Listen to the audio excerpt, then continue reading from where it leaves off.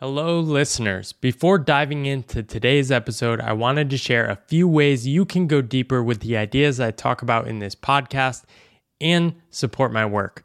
The first is my book, The Pathless Path, which many of you have probably already heard about, but if you haven't purchased it already, I really think you'll love it. The second is the Pathless Path community, which I just opened up as a one-time pay what feels right access fee. And in that group, you can meet hundreds of other people from around the world on unconventional paths like me. Finally, I'm working on a second book, tentatively called Good Work, which is going to explore my deeper relationship with work and how that led to a lot of the transformations in my life. You can follow along in my newsletter, Pathless, which you can also find a link to that in the show notes if you want to learn more about that. Without further ado, let's dive into the show. Welcome to the Pathless Path. I'm Paul Millard, and in this podcast, we examine the invisible scripts that run our lives and dare to imagine new stories for work and life. Welcome, friends. Today I am talking to Tassine Fogelman, who describes himself as a extremely online wandering quasi-monk, perhaps the only human on the planet with such a description. I love that. On an indefinite pilgrimage for the benefit of all beings. Welcome to the conversation, Tassine. You're so welcome, friend. I don't know why I said that. I'm just amused. Yes, thank you. So you describe yourself as living a simple life, dedicating your life to being of service, supported by the generosity of others, and focused on spreading love, following your curiosity, and empowering others. Excited to dive into all that today. I also got a peek at a book you're working on, and I found the beginning just very powerful. So I thought that might be an interesting place to start. It's really kind of your story of growing up and never quite fitting in, and how that felt, which I imagine was not great. But maybe you want to tell us a little more and talk about how that has laid the groundwork for where you are now. Yeah. To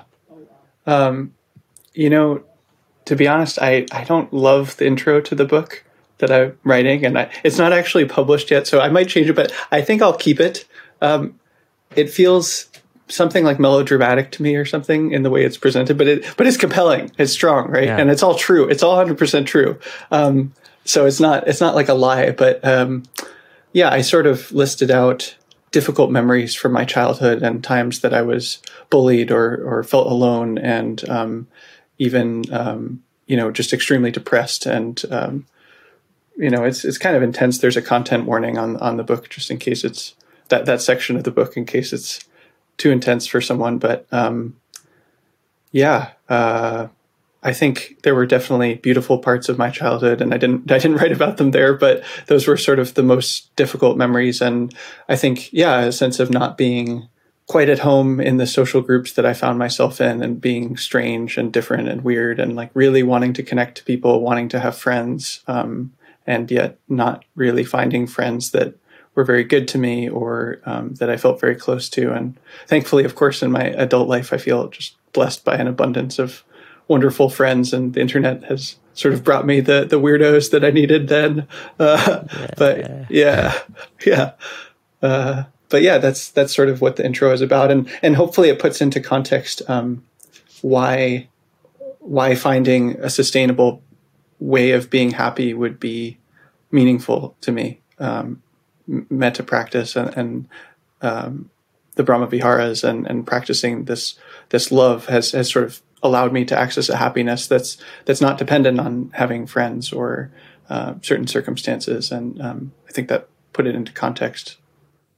Yeah, I just want to say, I mean, you have to figure out what feels right for you, but I thought it was actually very relatable in just a deep human way. I didn't find it melodramatic at all. You're really talking about like wanting to be friends with people and sort of being rejected. And I think most people have experienced something like that, right? It gets down to these deep desires we all sort of share. So this podcast is ostensibly about kind of life paths, life journeys. And one of the interesting things I like to explore is what are the scripts people grow up with? So I've discovered we all sort of have some sort of script or idea we have as a young person that says, do these things as an adult and you will be a good person, a successful person, insert any of your adjectives. What was your working model of the world, no matter how detailed or abstract? Wow, I'm not really sure. I know one thing that feels very resonant when you ask that is just how dissatisfying all the ones that came to me were. And almost like they bounced off of me. I was like, this is not, no, like I don't want this. I think, for example, I have a very strong memory of being on a bus in, I think maybe the 5th grade, and noticing that I was like on track to finish elementary school and then go to middle school and then go to high school and then go to college. And then I'd be done with my learning. You know, it's like, oh, then you'll be done. And education is over. And I was like, no, I want to keep learning. I want to keep growing. It felt tragic to me that was how learning was supposed to happen in our society by default. You know, I was aware that like graduate school existed. I don't know, but I don't know, but I knew that. But I was like, maybe I'll do that. I don't know, but I know that later, actually, when I was considering graduate school, one of the things that felt also dissatisfying about that was it's specializing. It's like I don't want to specialize. That seems gross. I don't want to be the best at this. I want to learn a lot of different things. And so that was one. I never felt compelled to have a traditional job. I've very briefly held, quote, traditional jobs, and then those also just bounced off me. It's like, no, thank you. I don't want to have 40-hour work weeks and a 9-to-5 and a 401k. It's just like, it just didn't make any sense. It was like this, you're someone speaking a foreign language. So I don't know so much if there was one compelling narrative that I thought, oh, this is what it is, so much as just being really dissatisfied the ones that I did find. Yeah, and that's sort of something I've noticed is a lot of people are just satisfied with the default script, but they don't have an alternative story to go towards, right? Being against something is easy, but going towards something is actually hard. And we'll probably dive into that a little later. If I could mention, I think that's probably, I only started considering joining a monastery when I was maybe 20.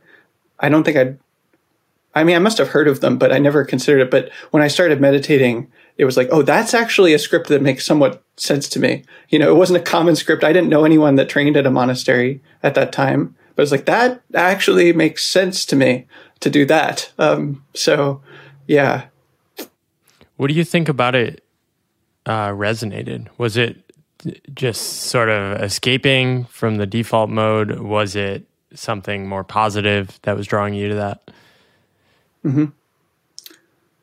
Yeah, it definitely wasn't escaping. I think it was, I had started meditating, and I was, it was a year or two in, and just very clearly saw this is worth doing. This is a good thing to do. I'm not very good at it. I need to get better at it. I'm not going to get better on my own. I need support, a teacher, a community, an actual place of practice would be helpful. And I had seen already at that point in my life how being surrounded by people who are trying to do the same thing is very helpful. And so it was like, yeah, if you want to get good at meditation and spiritual practice, then a monastery is a good place to do that.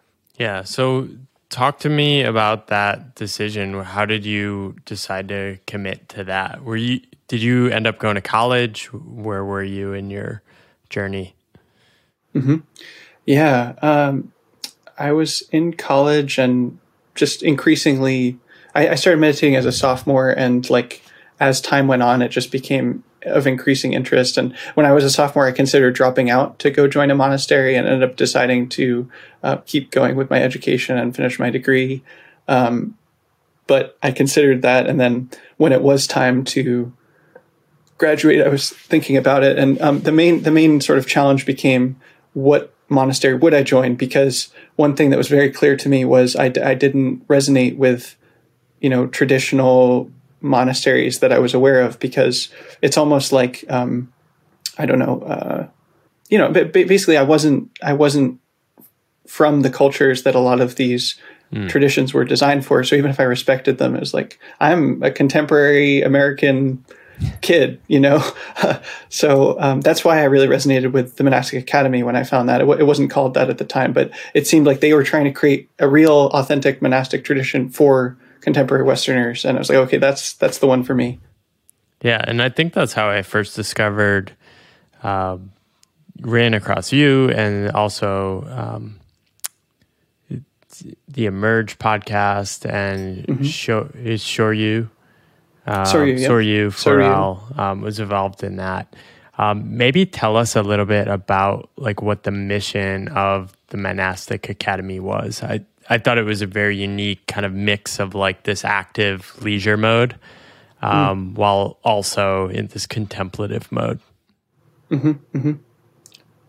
Yes. Well, I left there about a year ago, and so I'm not sure how they'd currently frame their mission, but I think there was, on the one hand, an emphasis on real, rigorous, contemplative practice in a monastic structure designed for Westerners, so different than traditional Asian monasteries, for example, but inspired by them, aimed at the same levels of rigor.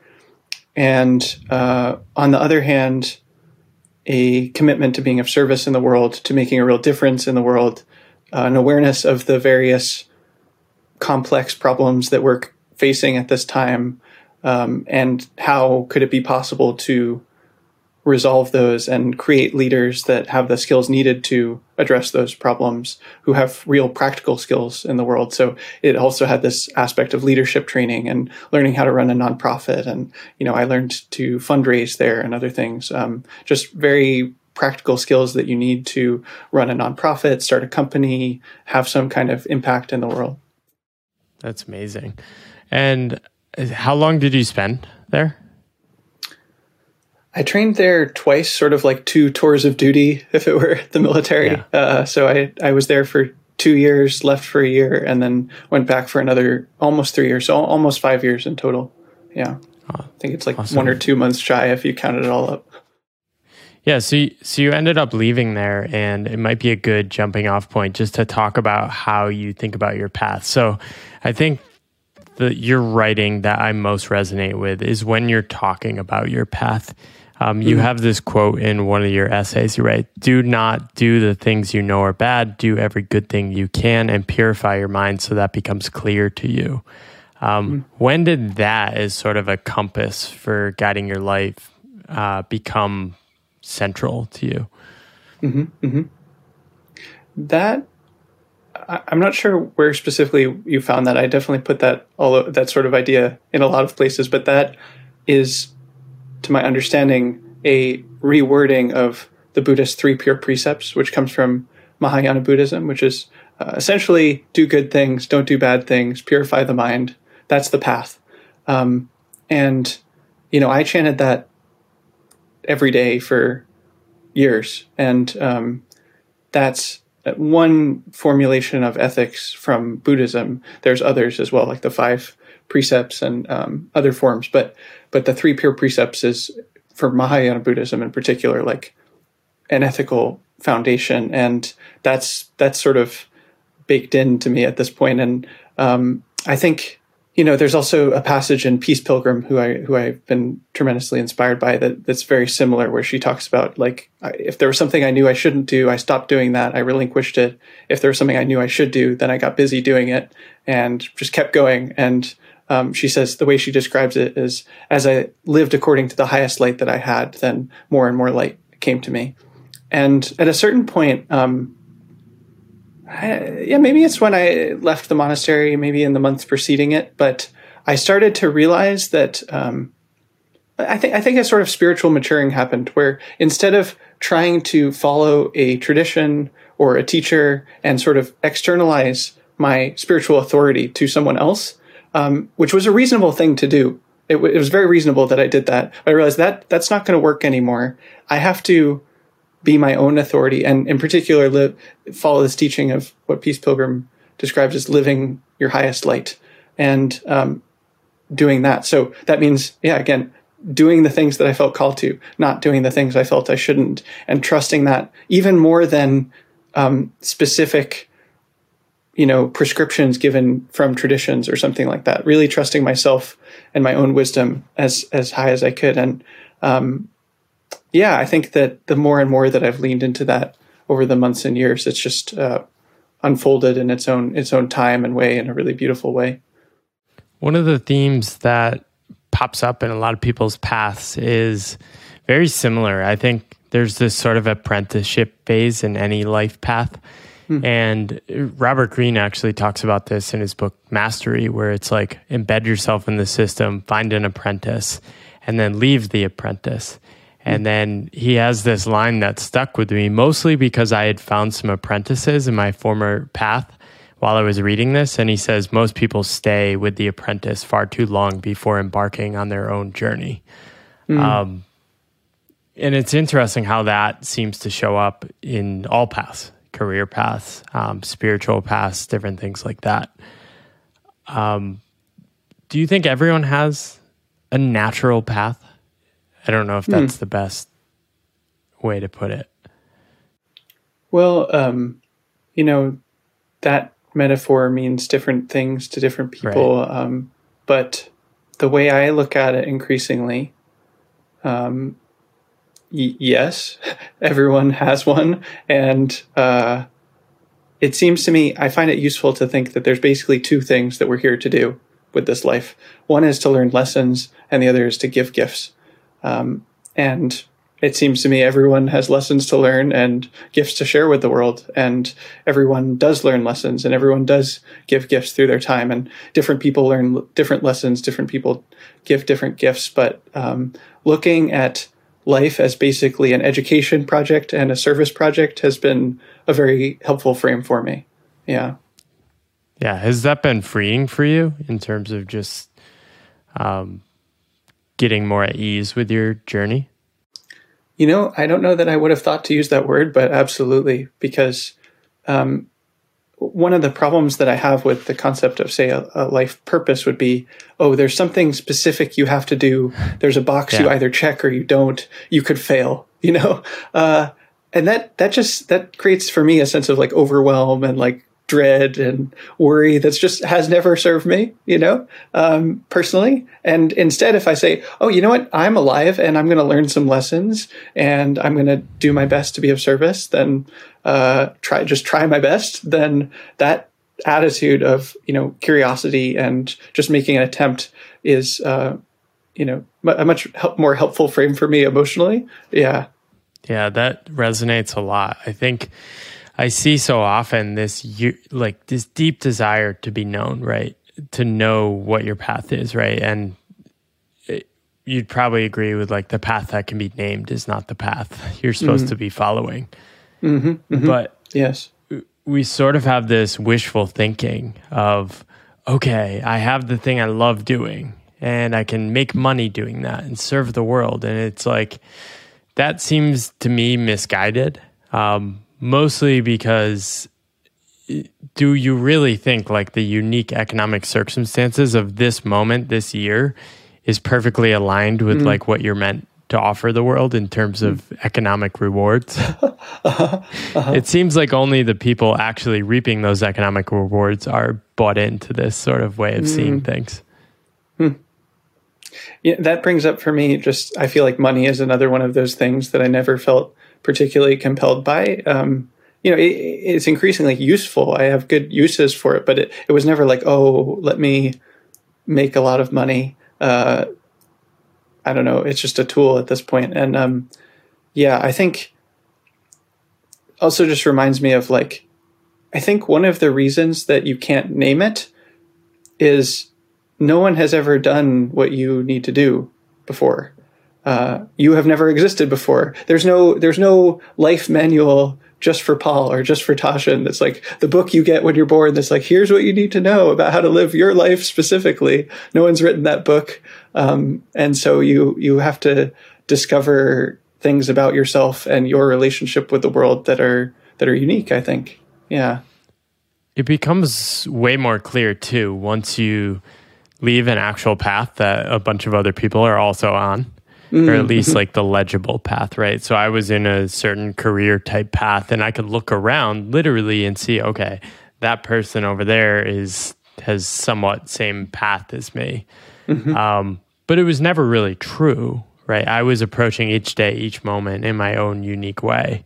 And now being self-employed, it is painfully obvious, not painful, it's very freeing actually, that like only I can do this crazy, weird combination of stuff I'm doing.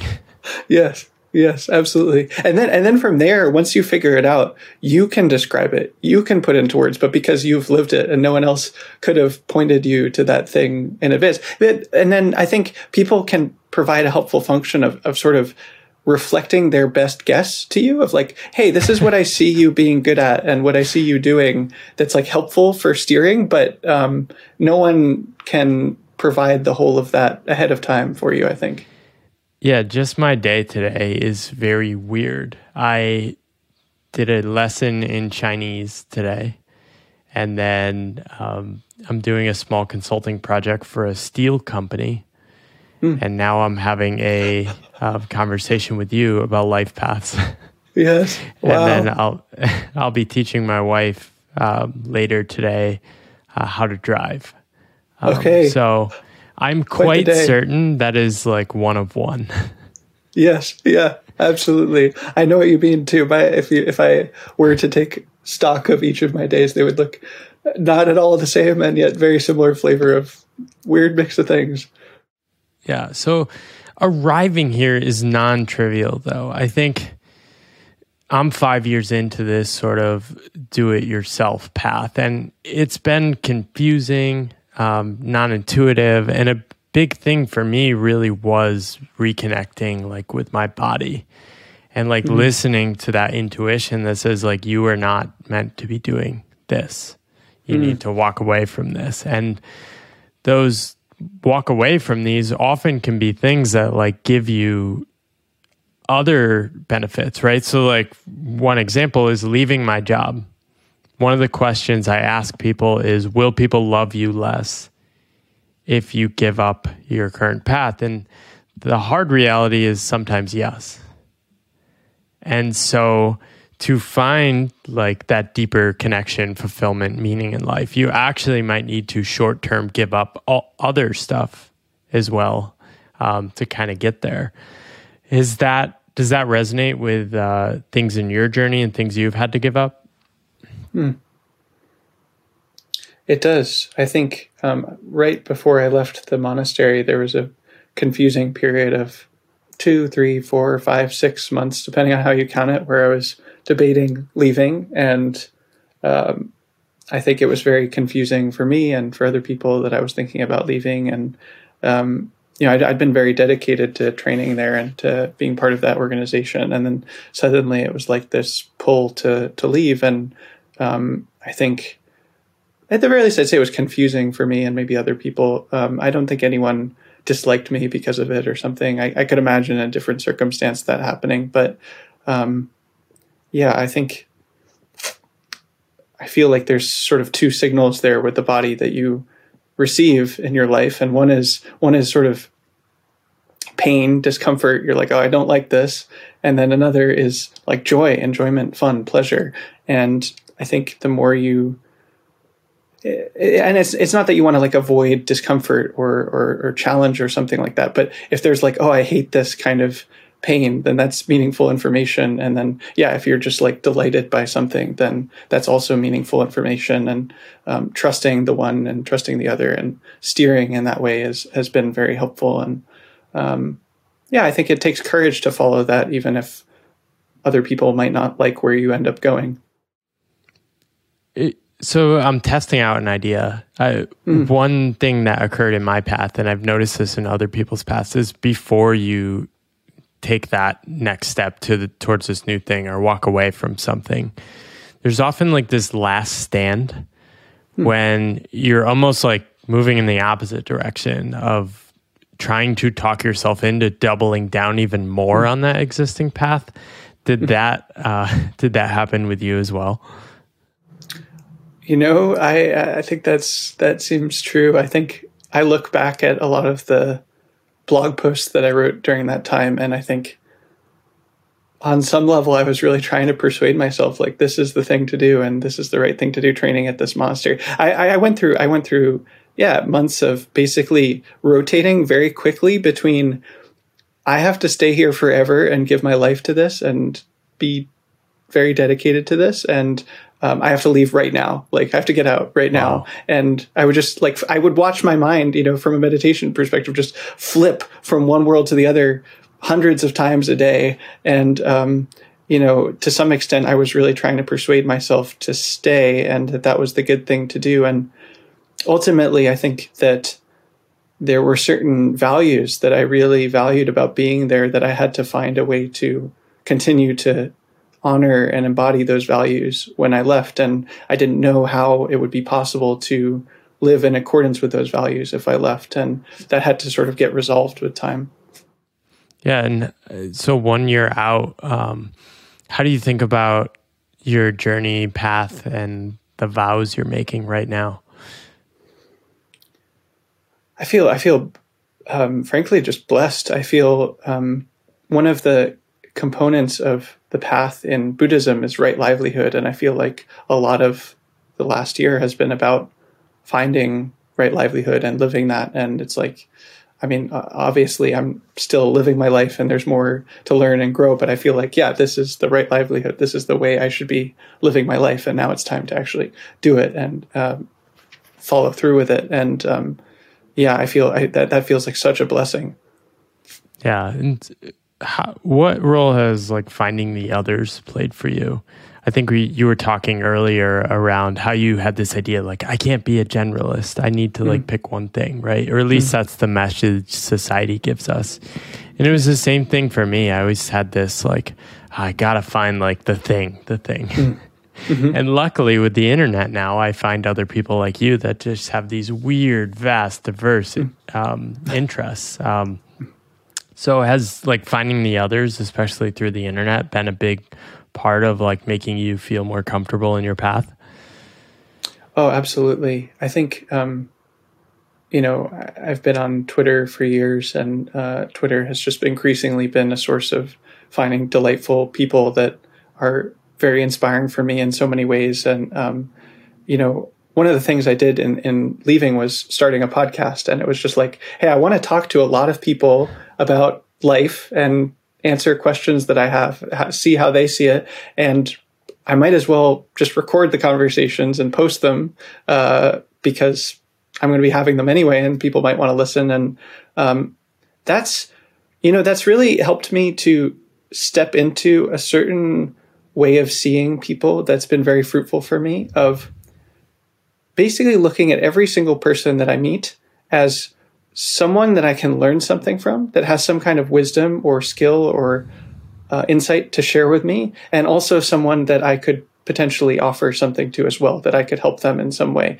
And, in practice, I may not actually learn something from each person I meet. In practice, I may not be able to help each person I meet, but really looking for what is the wisdom here that I could learn, what is the way I could be of service here in each interaction, and just repeatedly talking to so many people on the internet has been just a very real training ground for practicing that way of seeing and feeling blessed to be taught by so many diverse, incredible people that have so much wisdom and knowledge, and and then also helping them as well. And I think that the internet is just amazing for that. There's so many specific skills or pieces of knowledge that it was almost like I was hungry for, and I couldn't find even in a book or something like that. It's but this one person that lives somewhere totally different in the world, has this thing that is it's like a food group that I need. I need it, and I can, the more I look at things that way, the more I can, it's almost,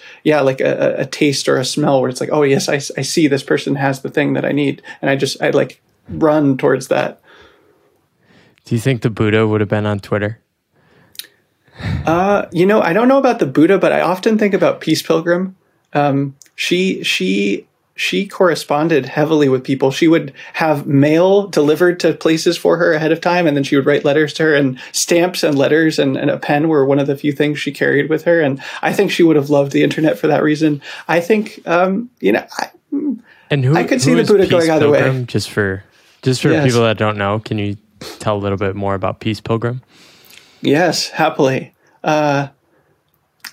the Buddha is very well known, and rightly so, but the Peace Pilgrim is not well known, and wrongly so. So happy to answer that. She was a mystic, spiritual activist, spiritual teacher in the last century. She was the first woman to walk the whole Appalachian Trail in a season, actually, and she did that years before her proper pilgrimage. But she spent basically the last roughly 30 years of her life on foot, walking across North America, something like 7 or 8 times, and she just lived a life that was dedicated to teaching mankind the way of peace, is how she talked about it. And she was very concerned about war and other kinds of conflict in the world and wanted those to be resolved.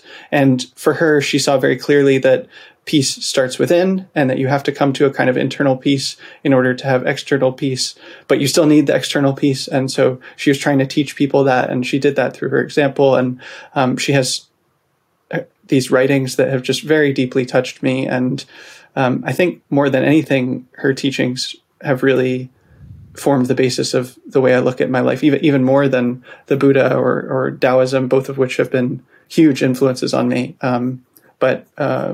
Yeah, she's an incredible person. Wow, definitely want to do a deeper dive. You can order her book for free, importantly. Oh, wow. There's a digital copy, and then there's a website you can mail away, that you can give them their address and they'll mail you her book for free. And definitely recommend that to folks if they're interested in her.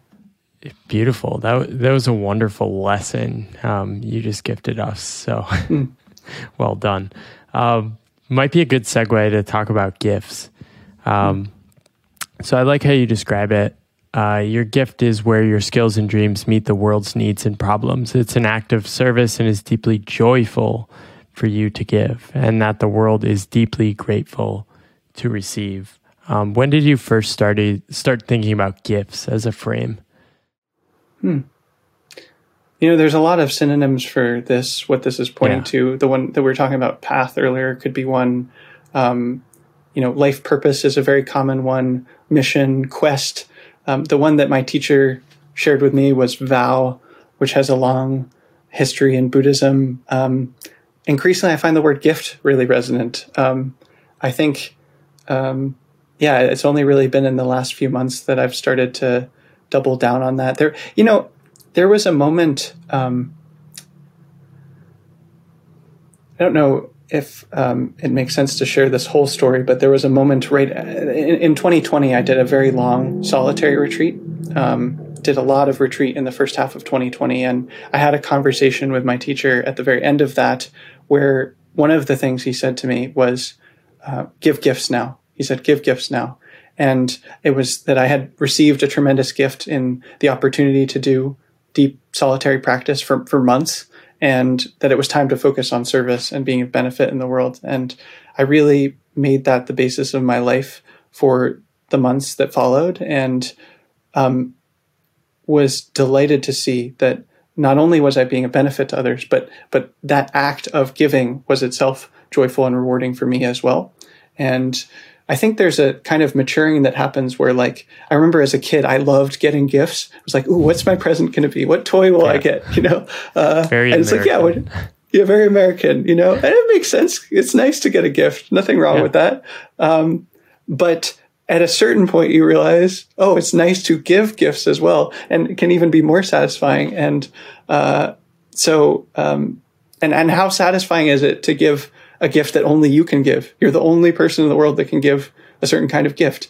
And so, I think that's increasingly just been the basis of my life, is what kind of gifts can I give the world? Sometimes it's a conversation or a podcast or a blog or, a dance party or a guided meditation. There's lots of kinds of gifts, and I try to give all the ones that make sense to give.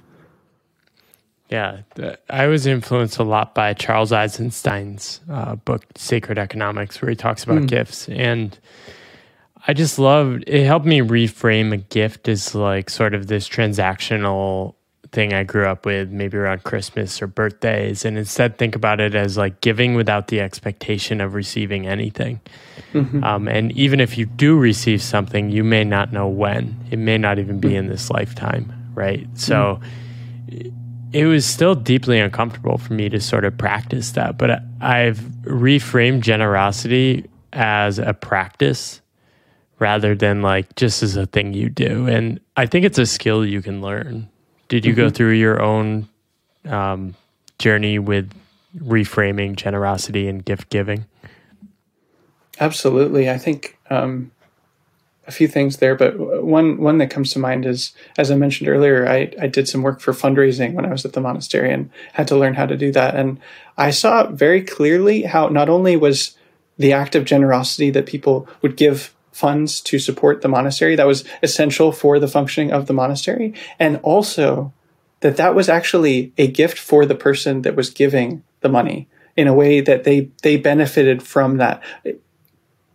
Not only, but I'd say primarily by practicing this virtue of cultivating generosity, where that's actually a virtue to be generous. And actually, I think that in the Buddhist spiritual path, the first step is right view. And I think generosity is one of the best ways to practice right view, because you are saying my actions have consequences, what I do matters, in a way that I think really breaks down a lot of the harmful views that can be in our culture of like what I do doesn't matter, that my actions don't have consequences. When you make a gift, you say, no, what I'm doing does matter, and my actions have consequences, and therefore I'm going to do something that's good for the world. And you practice that way of seeing. And so I think it's actually a gift to give, to have the opportunity to give. And I saw that very clearly. And yes, I think that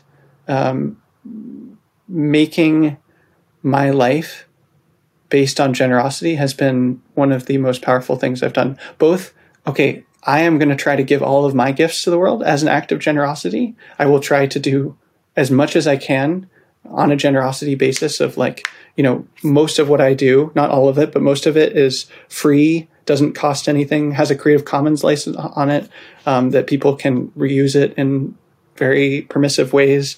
And I'm just like, here, have this. It's a gift. You can do what you like. You don't have to pay me. And then also, if you would like, you can support me financially. I have a Patreon. That's just how I make my money. And that's available to people if they choose to use it, but it's not dependent on that. And I really love this way of living. It feels very appropriate for me.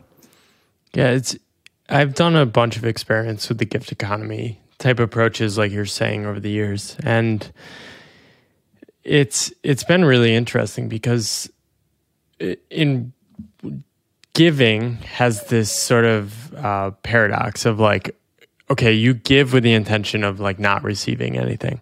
However, a gift is really a leveling up of commitment in a relationship.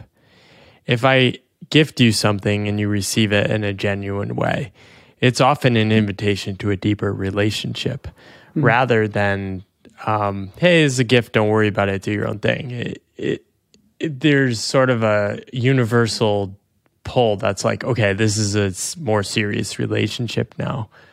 Have you noticed that like people shy, and maybe you can reflect on that, but have you noticed people shy away from gift giving or just like, tell me the price? Because it is that scary, deeper commitment. I'm not sure how much I've consciously noticed anything like that. I think I really try to make my own stuff as widely available as possible, including like, a lot of it is just like available on my website, or it's a recording that someone can listen to at any time, or something like that, or a drawing that I put out in the world. And so it's almost like there's not much effort required to receive it. And it also, the way that I structure it's available just to the whole world, to many people. And so I think a lot of the gifts that I'm giving aren't maybe specifically for a specific person. And so in that way, I imagine that if it was more like, oh, I am giving you, Paul, a specific gift, then that might be a way in which those dynamics might come into play more, at least in a noticeable way to me. But I haven't noticed too much stuff like that. Yeah, Seth Godin has this quote I love. He says, the internet has lowered the marginal cost of generosity to zero. Wow, that's incredible. Yeah, so he was basically making the argument that you have no excuse not to like go and find your gifts and start giving. It's worked very well for me. I know it's different people have different models. And I think there are models where it makes sense to charge for something or, ask for money for your services and whatnot. But for me, having as much as possible the intention to do things freely and a generosity basis has been just a blessing for me to live that way. Yeah, I found the word gift to be very, very useful. Whenever I've used the word free, it does not go well, meaning that people just don't actually do anything with free stuff they receive. They don't value it. When you use the word gift, you can kind of elevate the status of the thing. And the approach I've taken is to sort of basically openly and generously want to give anything away. So if people sort of know, I say this over and over again, if you want my book, I will happy to gift it to anyone in the world. However, it is also for sale because some people just like that. And I've gifted my book to people in person and they're like, what do you want me to pay you? I'm like, no, it's a gift. And they're like, no, I'm going to find your Venmo and send you something. They like feel compelled because a book is like this thing that we know has a price and like authors deserve to be paid a price, which is always funny. And I'm always wondering like, well, if you want to like gift me something, you don't have to give me $10. You could give me $100. But we're sort of anchored still to that book price, the book market, the book transaction. I don't know where I was going with that, but just some reflections I've had on like gifting and pricing.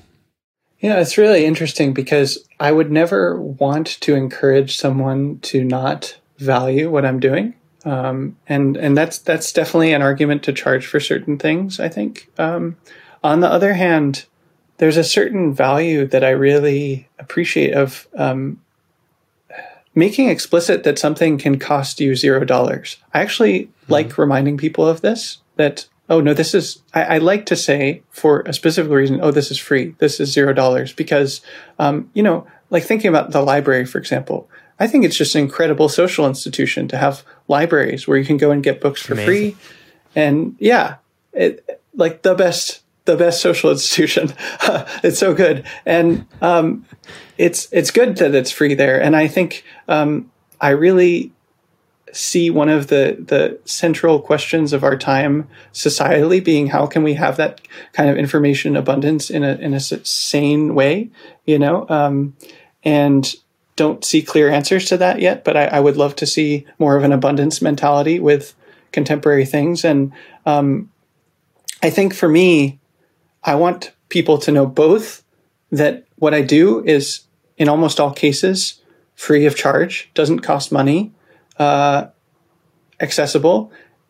You can take it for $0. I'd be happy to give it to you. And on the other hand, please know that the way that I support myself, the way that I have my living is through generosity. And I think just by making that aware to people, the people that have the desire, inclination, means to support me financially have found me, and I'm making this work. So I need to tell people both of those things. Please take this for free and know how I make my living.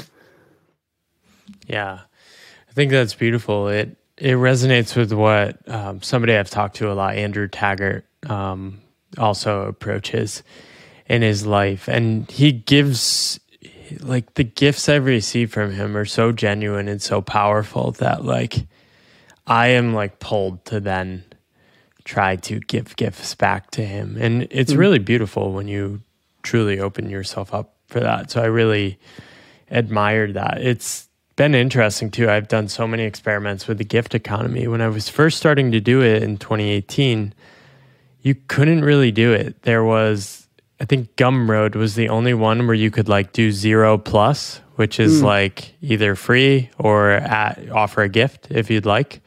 2 weeks ago, Stripe just added gift pricing to their portals, which I think is really interesting. It kind of shows that like this gift mindset is proliferating more.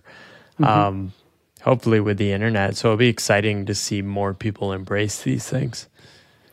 Yeah, I love that model. The book we've been talking about hasn't been released yet, but when I do, it'll be on Gumroad with a 0+ pricing thing, because that's actually another value for me is with spiritual teachings in particular, I feel it's not appropriate to charge for them. And this is something Peace Pilgrim says. She says that you injure yourself spiritually when you charge for this kind of wisdom. And so, I think if you have a service or like a product, then it makes a lot of sense to charge for things. But for spiritual wisdom, like how to cultivate love in your heart, it seems inappropriate to me to charge for that. And then I can say, yeah, if you want to, you can give a gift for this, but please, no, there's no obligation whatsoever. So the 0+ pricing model feels very appropriate for that for me. And how does that relate to your current relationship with money and how you're just seeking out to meet your needs of like warmth, hunger, shelter, things like that? Yes. Well, it helps that my life is simple. I don't own a house. I don't own a car. I'm not in debt. That's a blessing. Many people, of course, are in debt.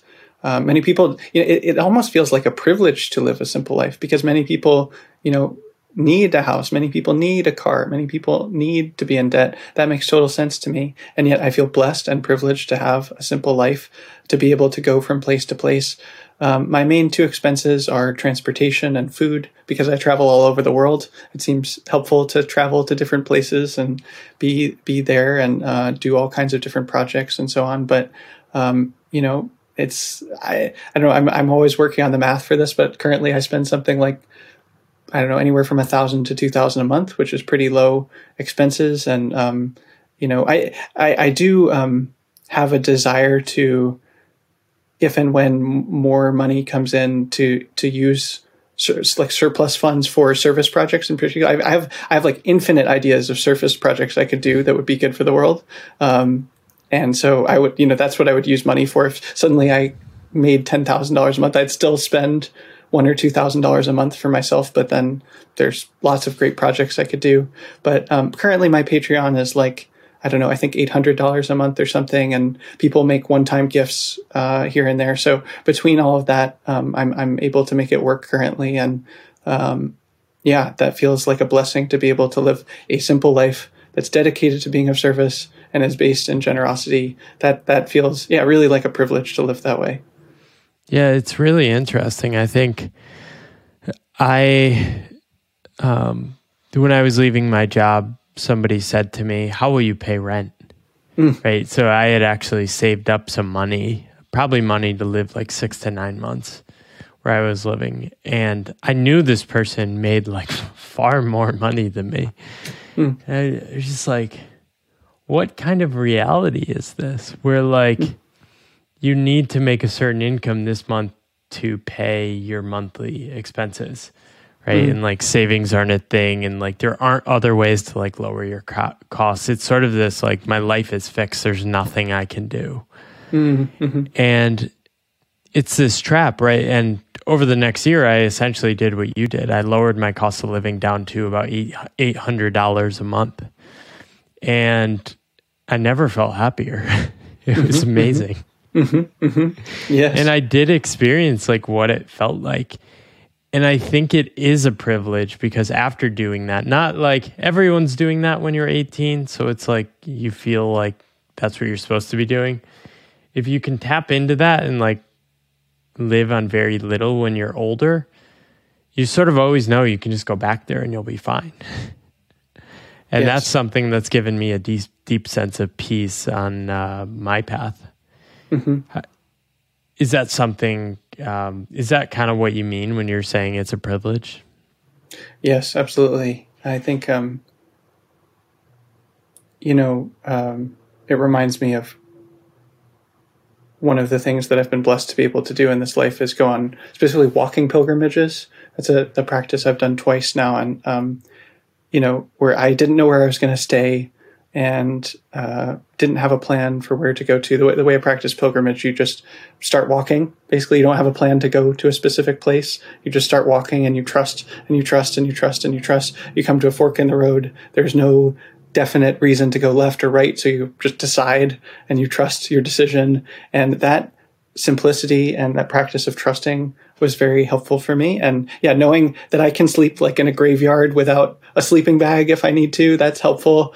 I just need to eat food and drink water. And of course, for my projects, the internet is quite helpful to me, having internet access. But that's basically what I need. And, the health of my body as well. In Buddhism, there's four requisites, food, shelter, clothing, and medicine. And then, for me, in my current way of life, I need internet access. So I joke that that's the fifth requisite. That's what I need. And that importantly, that I should mention, one of the ways that I make this way of life work is I stay with different people around the world. So I don't have a house. I stay with different friends who put me up for one night or 6 weeks or something, anywhere in between. And, so I don't pay rent and I stay with people, and that makes this work as well, that I don't have to have an apartment or a house or something like that. Where did you do the pilgrimage? I did one in Vermont in 2015 and then another one in California in 2019. Yeah. What was that experience like? Well, they were very different. I think that I almost would put, the way I would describe it is like there was a meter of how much I was trusting my experience and how much I was surrendering to what was there, which really became clear that that's the practice that you practice on pilgrimage. And the first time, the trust meter was like very low. It was like 15% trust. You're in Vermont too. Yes. I basically rushed to get back. I was like, oh, this is very hard. And, had various challenging experiences and wasn't trusting it, and could see that I wasn't trusting it. I was having a hard time trusting it. And it took time to be willing to come back to the practice of pilgrimage. And then the second time, I think the trust meter was at I would put it at 80 or 90%, where there's still ways I wasn't trusting, but I really went in the second time with the intention of, okay, now I know what it is to trust, and I'm going to do that as fully as I possibly can. And in particular, I didn't. So if I was doing a pilgrimage like this in certain places in Asia, for example, people would know that what a religious wanderer is and how to support them, and be like, please stay in my home. Please let me feed you. There would be some context for that.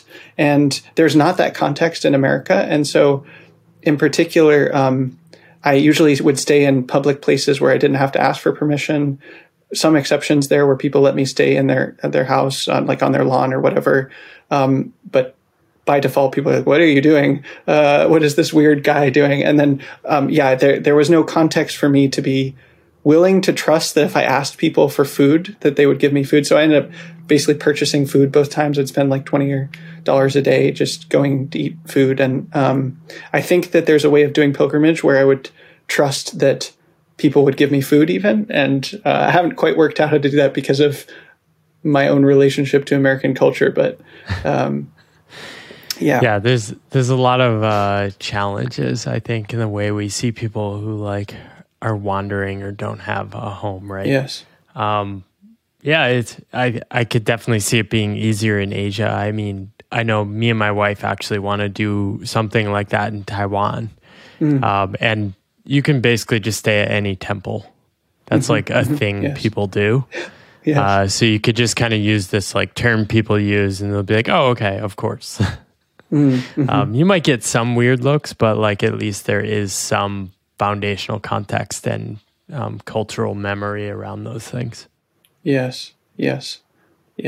I think it's unfortunate that we don't have that context in our country. And I think that it's sort of a privilege to go on something like a walking pilgrimage. And so, it's unfortunate that I couldn't lean on that. But I think more about, homeless people in our country and people that literally are on the streets. And there's, of course, there is great kindness that many people extend to people that are in that unfortunate position. But also there's a lot of cruelty and not kindness towards those people. And that hurts to notice and see that there's an attitude of suspicion or distrust or lack of generosity or kindness. And I think it behooves us to cultivate an attitude of kindness and generosity towards others. Yeah. Can that be cultivated?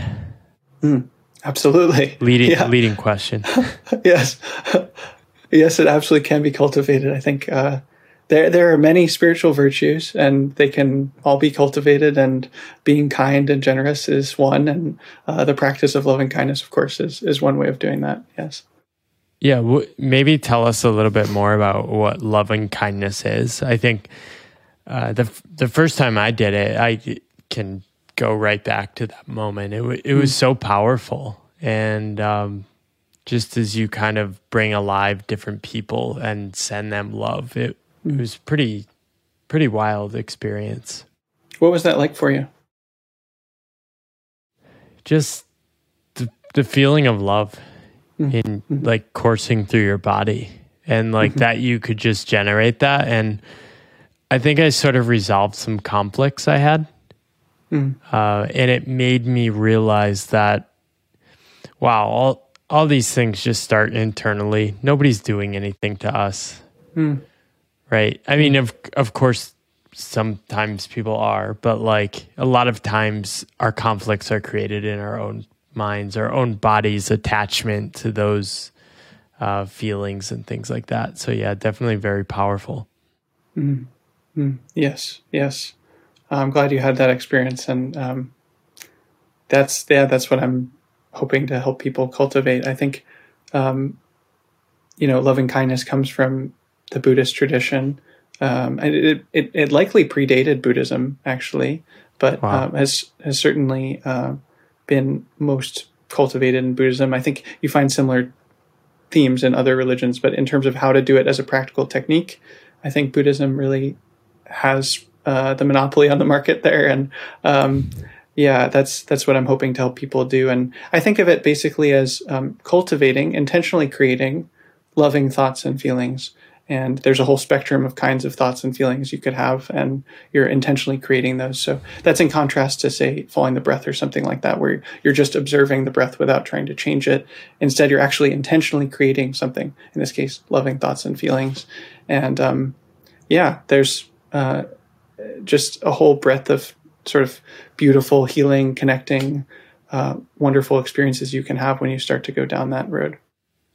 What's a good place to start if you're curious about these things? Well, I think if you resonate with the way that I'm talking about it, you can check out my stuff. I have a weekly event on Saturdays, and that's recorded, so the recordings are available. And I'm working on this book, and you can go to Tasshin.com/love, and that has all of my meta-related stuff. And there's also other teachers out there, though. So if you don't like the way that I talk about it, there's just an abundance of amazing teachers about this. I've really liked Rob Burbea, and there's certainly other teachers as well. So it's a wonderful practice, sort of regardless of how you frame it or who you work with or whatnot. What have you learned from Rob Burbea's teachings? He talks about such a breadth of specific teachings, both from Buddhism, but also from, say, Western psychology, and trying to update, connect those things together. But, those are amazing. Those, like the way he talks about the traditional Buddha Dharma has been amazing. And the way that he integrated imaginal practice, and when he ended up calling the soul-making Dharma, very inspiring to me. But the thing that most impacted me was really his presence. I think that if you listen to recordings of him speaking, such a gentle, kind, sweet, loving presence that was very healing for me personally, and also very authentic, incredibly authentic person. He wasn't trying to be someone other than himself. And that comes out in so many ways, where he was like just a guy, basically. He was very ordinary, and he was this Rob Burbea guy, and just ordinary guy. He wasn't trying to be someone special or attain some concept of who he was supposed to be. He's just this guy, Rob, a really lovely person and totally ordinary at the same time. And that was a blessing for me to really encounter both the depth of love and curiosity and joy that was there, and also just the total ordinariness of just being a person. And I think when you have spiritual heroes like the Buddha or Peace Pilgrim or my own teacher Soryu, it's easy to fall into a sense of like, oh, these are the perfect people that have truly become perfect in some way. And gradually, of course, I realized that my teacher was just a guy too and had challenges and things like that. And that presumably Peace Pilgrim and the Buddha had their own stuff too. But I could really see that just so clearly from Rob, that he was just a guy, just totally ordinary and yet so loving and so wise. And that came through not just in spite of his ordinariness, but even because of his ordinariness. And that touched me even more than any specific teaching that he had, which there are many that have touched me, but just his presence was such a gift to the world. I love that. Maybe that can be a goal at the end of your life, just a guy. Yes. That's nice. Yes. I wrote a blog post about him, and it is sort of based on a quote that he wrote about the different aspects of himself. And I forget the exact title, but it's like Rob Burbea, werewolf, something else. I forget the second thing. And there was like ordinary guy. It's like, let me just look up real quick what it was. Yeah, I can link it too. Oh yeah. Rob Burbea, ordinary guy, werewolf, eternal wanderer. It's like all of those things and more. There's more in the original quote that he said, but that's a worthy goal. I think ordinariness. How do all the different things you're drawn to fit together? Love, curiosity, empowerment, and now as you're talking about exploring like gifts and what that means. Yes. I think that finding this, there's a certain frame that I've found in the last year or so where it has helped me to understand the different things that I'm doing and see how they fit together. And it's sort of these three things: love, curiosity, and empowerment. And so love is spreading love, metta meditation, loving kindness, the Brahma Viharas, teaching that, inspiring people to practice it. That's one part. Second is following my curiosity. So that's, I have my podcast and my blog, and then also just I go down weird rabbit holes of researching things and learning about different things, and that's following my curiosity. And then empowerment is really seeing everyone as having this gift or this vow or purpose, and seeing, is it possible for me to help others to give their gifts, to live their vow, and looking for systematic, structured ways to do that. And all three of those things feel like sort of central activities that I'm doing in my service projects.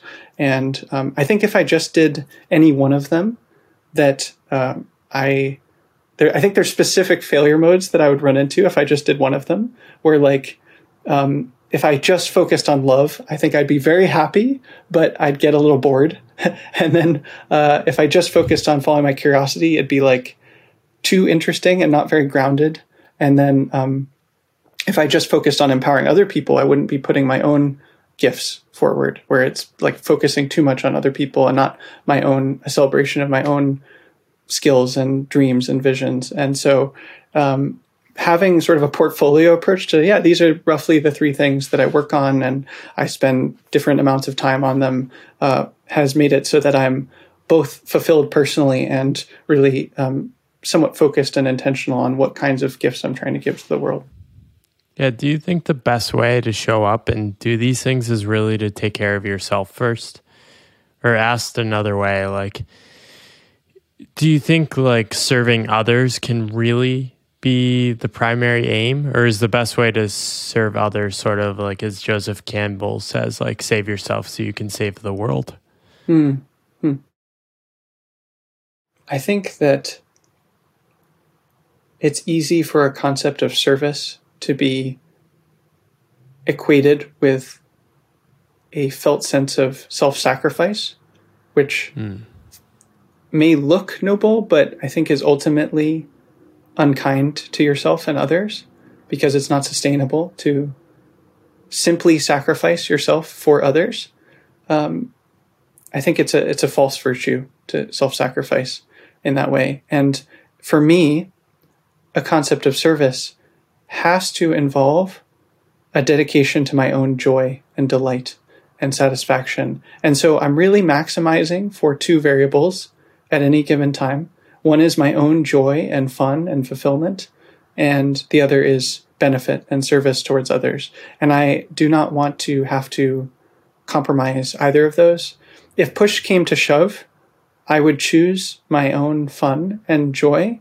But I think my experience has often been the case that when I trust my own sense of fun and enjoyment and delight, that often has beneficial repercussions for others that just aren't obvious or clear at the time. Where you're like for example, I started drawing last year. I have an art practice. No one said, Tasshin, please start drawing. It would just seem fun to do. And yet gaining those skills has been very helpful to me and beneficial for my service projects. I still do it because it's fun, right? I'm not just doing it just to be of service to others, but it wasn't obvious that it would help me in that way, or, there was no reasoned case I could make for it. And yet it has proven to be of benefit to others. And so, if push came to shove, I would choose fun. That seems like a more trustworthy, metric for me, or a compass. But I think really trying to maximize for both of those things has been my guiding light there. Yeah, I definitely resonate with this. I think a lot about sustainability. And what I've realized is that sacrifice or like suffering for like some future potential trade-off is basically just an unsustainable failure mode for me. Mm-hmm. At the same time, this is sort of radical, especially for our culture, where the default belief is like, I do need to suffer because, well, that's what you do in a job. That's what you do need to make money for future payoffs, paying for school, paying for daycare, like all these things. I don't know if that's a question. Do you think it is radical in tension with today's culture?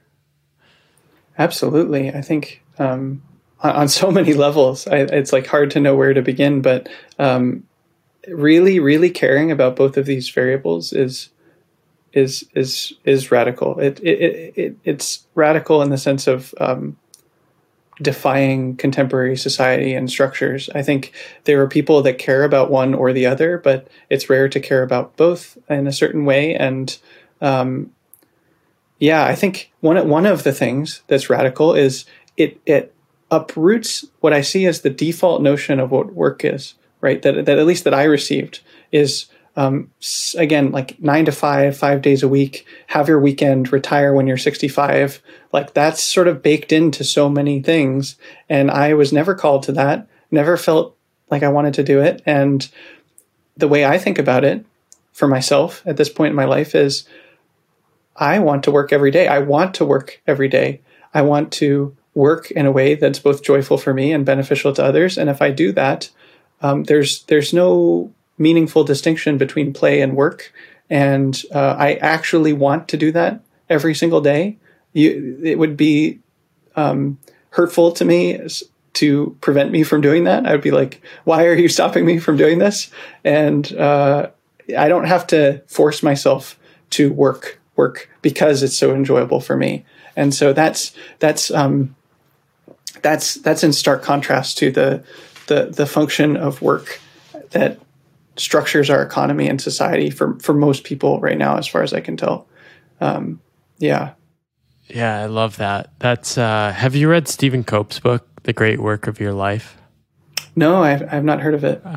So I feel like it would definitely resonate, but he talks about like finding your dharma and sort of this understanding that there is this great work of your life that can be found. And people all throughout history have talked about it. And when you find it, it is this deep sense of like connectedness to yourself, to the world, to the things you're doing, and to other people. And then once you find that, the only thing that matters is like designing your life around letting it emerge. Mm-hmm, mm-hmm, right? Mm-hmm. So I sort of call this like the great work of your life is really finding the work you want to keep on doing. Mm-hmm. Mm-hmm. And I feel this way too. Like I think writing, especially, I do other stuff like I'm attempting a higher degree of difficulty certainty of like money making. So I probably push the like sacrifice a little more than I want, but it's way less than my previous life. But yeah, the work that I'm drawn to, if somebody took that away from me, that'd be a human rights violation.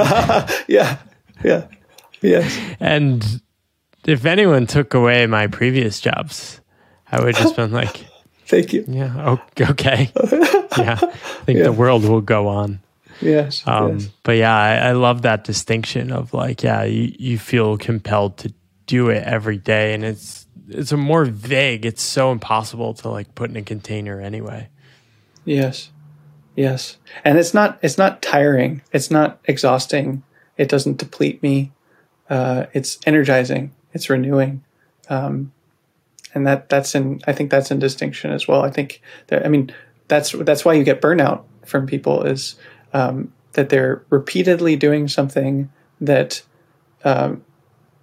is exhausting physically, but I think also, morally, spiritually, ethically, where you are forcing yourself into life choices that aren't aligned with your deepest values and your deepest goals and ambitions. And if you do that, I think that's the root cause of burnout. And, in a lot of cases, at least. And, the way out of that is living in accordance with your deepest values. And it's not easy to do that. I'm not saying it's easy, but, it is a blessing to go in that direction rather than the direction of, burning yourself out. That's beautiful. What else do you want to leave with people, or point them in a direction if they want to learn more about what you're working on? Well, my website's Tasshin.com, TASSHIN.com, and then I'm on Twitter as well with my last name, Fogelman, after my first name, and I think that's where to find me. I just want to come back to this idea of learning lessons and giving gifts. I think that's finding that framing has been so helpful to me personally. And I think that frame is not dependent on any of the specific things that we've talked about and fits with so many worldviews of like, oh, you don't have to be a Buddhist or heard of Peace Pilgrim or see things in a particular way to be like, oh, what can I learn from my life? What can I do to be of service to other people? What would be joyful for me to do that would be a gift to give to other people? What's that? And I think that's worth pondering in your own heart after this conversation. It's a great question to leave us with. Thank you, Tasshin. My pleasure, friend. Thank you for listening to The Pathless Path. I love having these conversations, and if you want to support me, you can rate, review, or subscribe on your favorite podcast app. You can also follow me on YouTube, where I post all the video interviews of this podcast as well. Finally, you can always support me by buying my book, The Pathless Path. It's a book I'm really proud of and has most of my best thinking and probably my best writing in it. And you can get it for less than $20. So grab that. It's in the show notes. And thank you for listening.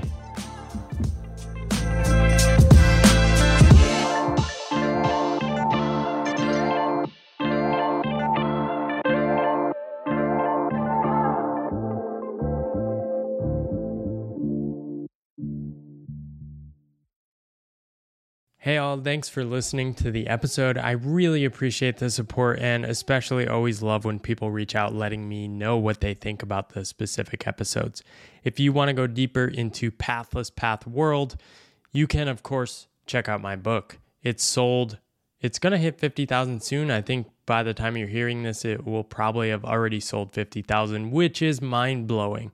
But I continue all the support of people that buy and share the book.